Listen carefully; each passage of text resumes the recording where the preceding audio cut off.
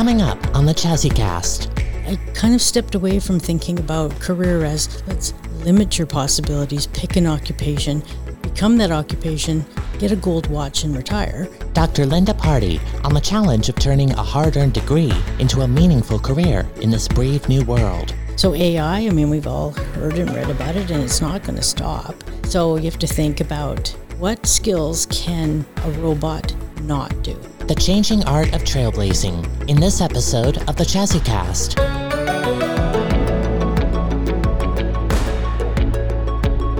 From UFE's Community Health and Social Innovation Hub, this is the CHASIcast, a program dedicated to bringing experts and insights to the issues that shape our lives, because words have to matter.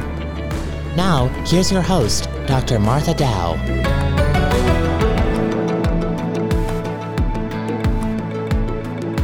It's my pleasure to welcome Dr. Linda Pardy to the CHASIcast today. Linda is the Associate Dean of the College of Arts and a member of the new research cluster that we've added to CHASI, CALL, which refers to the Career and Learning for Life. So welcome, Linda. Thanks for having me. It's exciting. I wonder if a great place to start would be to tell us a bit about what CALL is, what your vision is, why CHASI maybe? Yeah, a couple different things. CALL is career, but not job research, right? So it's about career, the whole lifespan of what you're going to do with yourself through from the time you leave high school to university, to the time you have your multiple career transitions, to the time you retire, to the time you go wherever you go. And then the economic forecasting of that, the social imperative of career needs to be looked at. It's a whole cluster. That's why I think that the cluster word is really interesting. It's a cluster of different roles that we have in society and we have as individuals, and we don't often talk about that. So I'm thinking that as a cluster of researchers, we've got economists, we've got career development people, we've got counseling kind of people that are working with us. We can open up some of those conversations that we don't talk about but need to talk about. As the world has changed, our economy has changed, the world of work has changed dramatically. So we need to understand that better to make better decisions. What brought you to that understanding? Because I'm with you on this, right? We've talked lots about this, but what brought you to this journey in terms of your own research? So I think I started my career in student affairs, in financial aid, in academic advising, in the career centers. And at that time, you probably know yourself, Martha, in high school, they often give you an aptitude test. Here, take this aptitude test, and we're going to eliminate what you're not good at. We're going to spotlight what you're good at, and that's where you need to aim your career. And then I think back to my parents, and they, definitely took a occupation, became something, worked at that till they're 65. Well, that doesn't exist for people anymore. When I was working as a financial aid officer, half the time the students would come and they thought finances was their issue, but it was a whole bunch of other things, right? It was all piled in. So over the years working in post-secondary, I've realized that there's multiple layers to picking what your career is. There's multiple layers to figuring out how you're going to have security as an individual in the world. And that means feeding yourself, but it also means keeping yourself mentally well at work and at home. And your work and life is all part of who you are. So I kind of stepped away from thinking about career as let's limit your possibilities, pick an occupation, become that occupation, get a gold watch and retire, as opposed to looking at how do I expand? How do I move? How do I shift when I need to shift, when things change? And look at, we learned a lot about that from COVID. We learned a lot about that from the jobs that are available now, that the way we've been training people to think about career doesn't work. It's very nonlinear. And what the analogy I'd use for students now is one time we used to talk about career ladders. Well, a career ladder, it's more like a career rock climbing wall. You have to hang, you kind of climb up a few steps, and then you go over one and you hang on for a little while till you get your breath or get some more skills. You might even move laterally. But we don't talk about that. We don't understand that. We don't see it in the research that often. We talk about progression, but progression isn't straight. And so I got quite interested in how we tell young people, or we tell people transitioning from one career to the other at different life stages, what that really looks like, not the myth. It's interesting. As a university, just generally, not just UFE, how are we sort of complicit in sort of setting students up, but also how are we able to, in fact, give them opportunities to understand careers in a really different way? Yeah.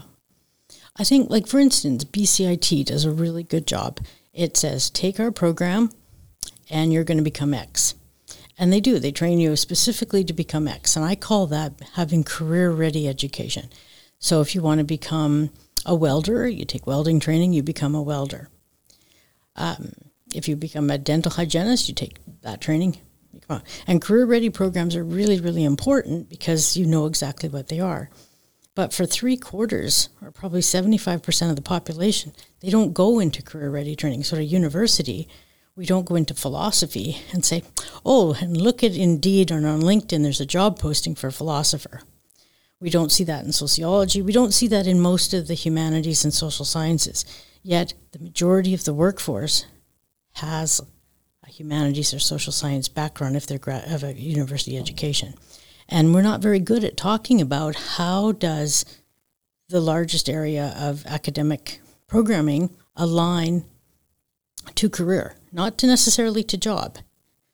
So I think that the humanities, the social sciences, even the sciences, it's kind of a bit of a myth that STEM grads get out and know exactly what they're doing. There's all kinds of data that shows they have just as much trouble like a biologist. Where are you get a BA in biology, where do you first get that first job, that first career move? And so the universities need to start talking about career readiness.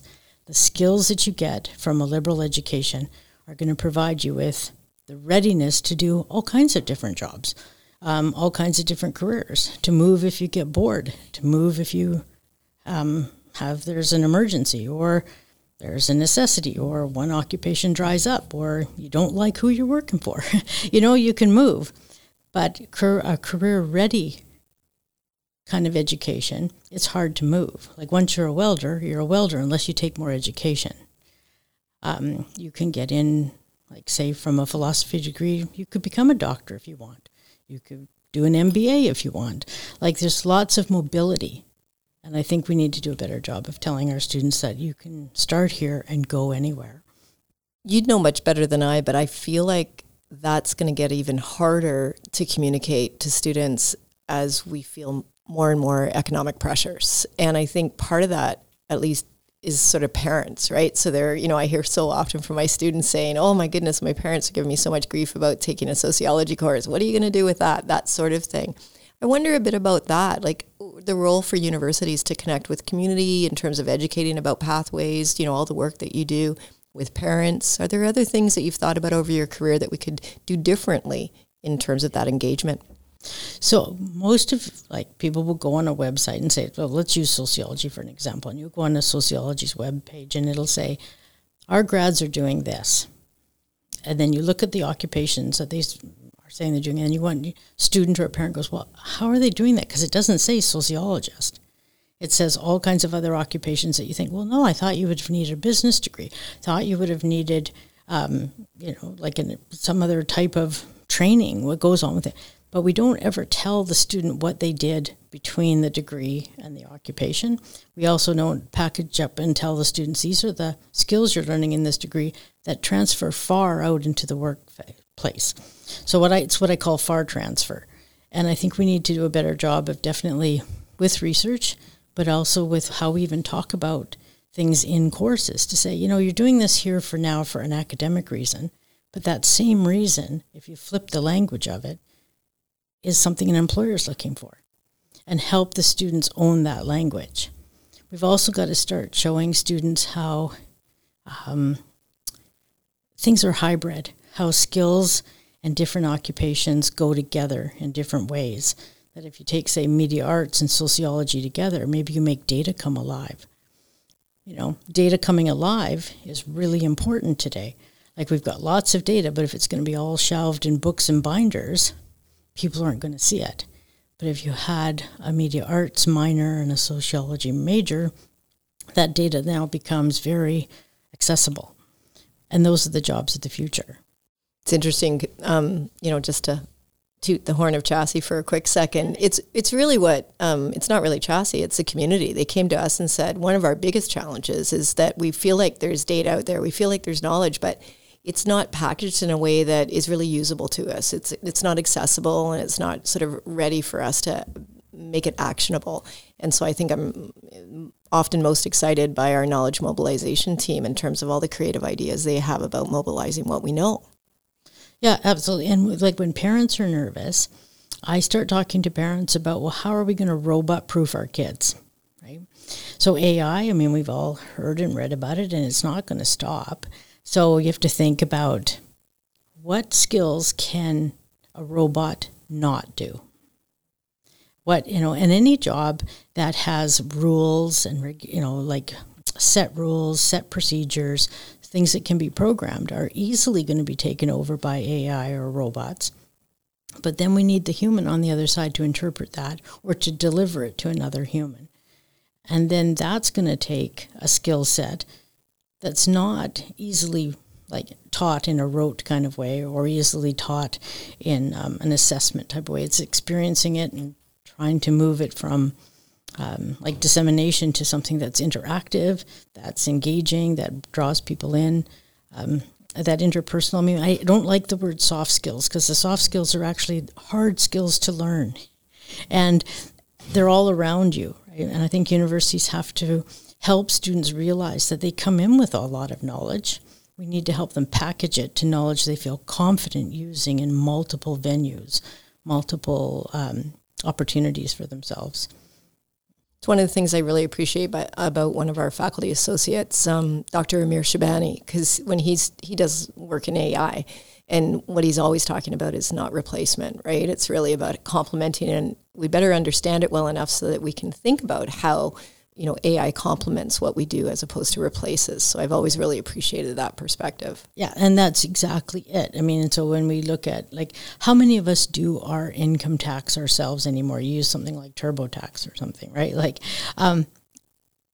We still need people to problem solve the big tax issues in the world or to do investigations into that. But we're not going to need people to process that line by line information. That can be done. So how do we live alongside AI? How do we remain sort of like the superior thinker of AI? And the other thing you have to remember is humans can unplug AI. So who gets to decide who gets to plug it in and who gets to unplug it? Who gets to decide, self-driving cars? We've been talking about that now for 15 years. I can remember years ago having an assignment on self-driving cars in a communications course I was teaching, and that was a long time ago. The dialogue, the thinking power that students need, or the careers and the opportunities they're going to have, is who's going to make the rules up for self-driving cars? Who's going to negotiate with the cities, with councils, with parking lots, all of that, to make room for self-driving cars? Those students are going to have different skill set than just understanding how to program a self-driving car. I know you think and talk lots about credentialing. And so I wondered about how does some of what you're talking about translate into the kinds of credentials we offer, whether they're micro or the badges conversation, et cetera. I wonder if you could talk just a bit about credentialing. Yeah. Credentialing is really complicated in so many ways because parents and students think that is the sign or that is the thing you get when someone acknowledges that you've got the competency or have learned something. But you have to think with how fast things are moving, that credential is only good this year or next year, and you've got to keep learning.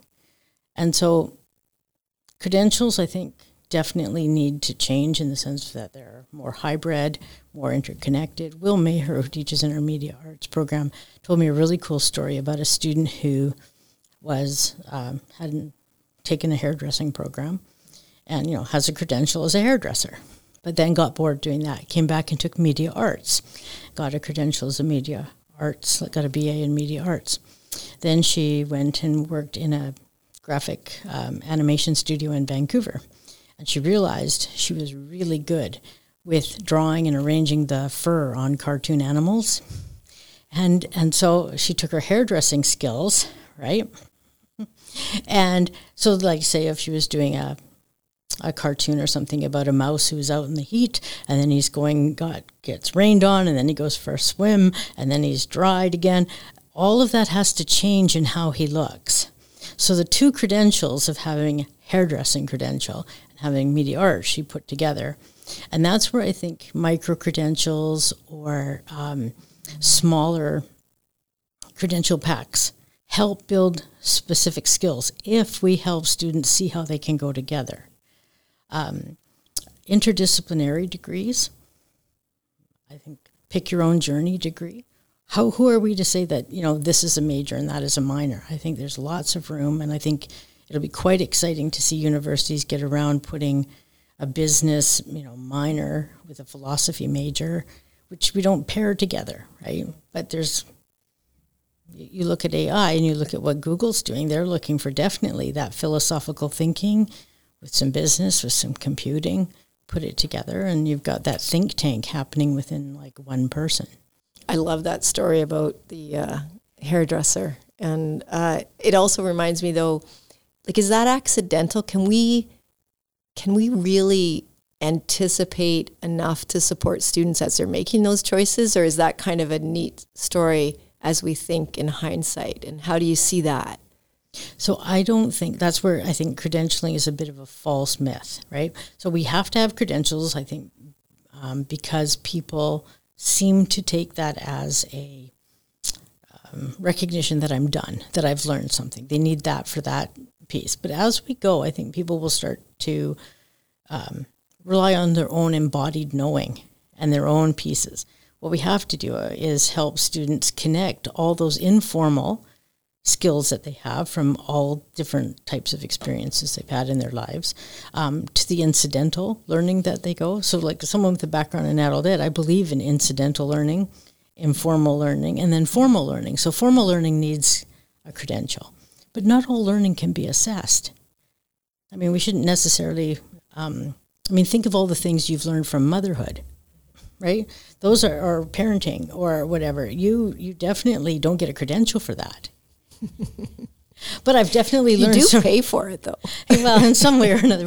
But you definitely get skills that you can transfer into other environments.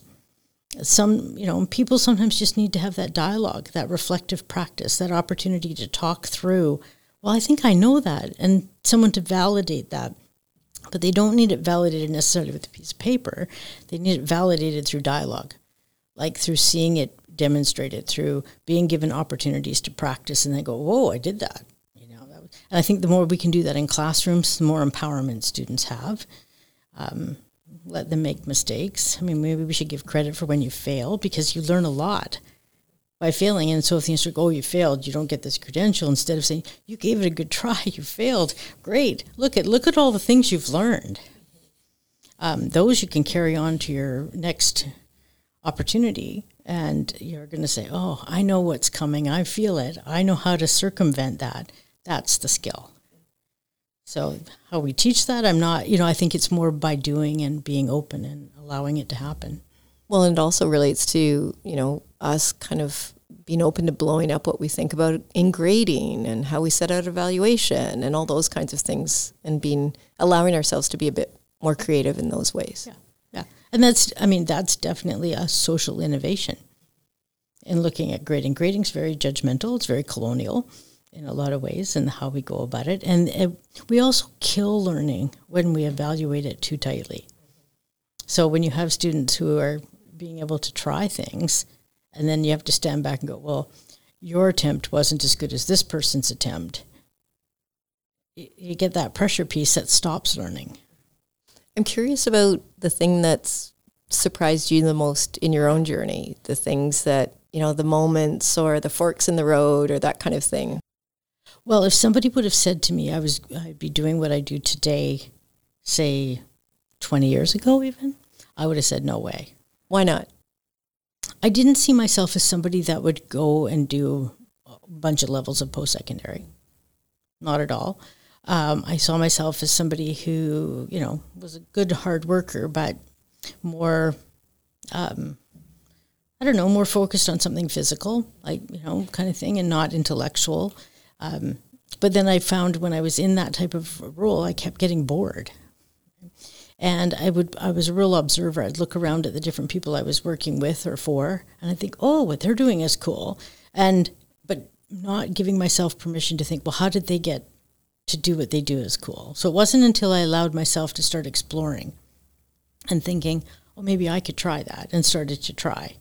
So my big surprise is if that you let go of that, what you think you should do or what you've been told you could do. Again, it gets back to that assessment, like, okay, these are the things you're going to be good at. I'm thinking, I don't want to be that. But it takes a while for you to get permission within yourself to go and do, no, I'm going to try this and I'm going to do it. Then you get energy from it. And the more that kind of connects, the more energy, more kind of goodwill, the more curiosity, the more curious you become, more opportunities open up. So it surprises me how curious you have to be in order to sustain your career through your life. And yet it's so interesting because it connects to what you just said about how we can sometimes kill curiosity in terms of how we grade, et cetera. So how do you sort of ensure that we're supporting that curiosity within sort of the structure we operate within? Yeah. And employers are asking for creativity, curiosity, communication as their top kind of skills that they want from people. So they can train them on everything else that we think in post-secondary we need to be training students to do. We need to make the students hungry and curious and exploratory and risk-taking and creative, and they'll find their way. In the time we have, I'd love to hear, with the world in the state that it feels like it's in, I'm always amazed how optimistic our students still are about their roles as change agents. As an educator, as a leader in this institution, what are your thoughts on how we support our students in these times? I think we have to start treating our students like leaders. So, for instance, I'm teaching a course right now with our Indigenous Academic Success cohort. And I'm not an Indigenous person, and they were doing a project that had a drummer, and everybody sat still with the student was drumming and everything. And then some of the Indigenous students said, well, that felt awkward. And I said, well, what felt awkward about it? And they go, well, normally we would stand up and normally we would do this. And so I said, so why didn't you say something? And they said, well, who are we to say that to? And I said, well, to me. You should say, hey, come on, stand up. And, oh, but you're the instructor. I said, no, you're the leaders of tomorrow. You need to start leading now, right? You need to lead now, and we need to let you lead, and we need to follow. So the next time we had the next one, the next kind of presentation, they started off saying, okay, well, you need to be able to do this. And they took the leadership in the classroom. And I think it's really important that we start letting them, letting students take the lead and practice, and we support. That's going to give them wings. That's going to give them the strength, I think, that they need. Because the economy and everything's heavy on the students. And finding work that's not precarious is really heavy on our students, and way more so than when you and I graduated. I mean, when you and I graduated, people came to the campus and recruited you. Yeah, very different. Very different. And you could see kind of pathways through. So I have a lot of faith in the young people because they are positive. And if I was them, I don't know if I'd be as positive as they are. So I do think faculty and employers in particular need to step up and really support them because they are the future. Well, that's a perfect place to end our conversation, at least for today. I know the CHASI team is so excited about Call joining us, just so excited about the research that's coming up and the work that we're going to be able to do. Yeah, we're really excited about it too. Thank you. The CHASIcast is a production of the Community Health and Social Innovation Hub at the University of the Fraser Valley in Abbotsford, British Columbia.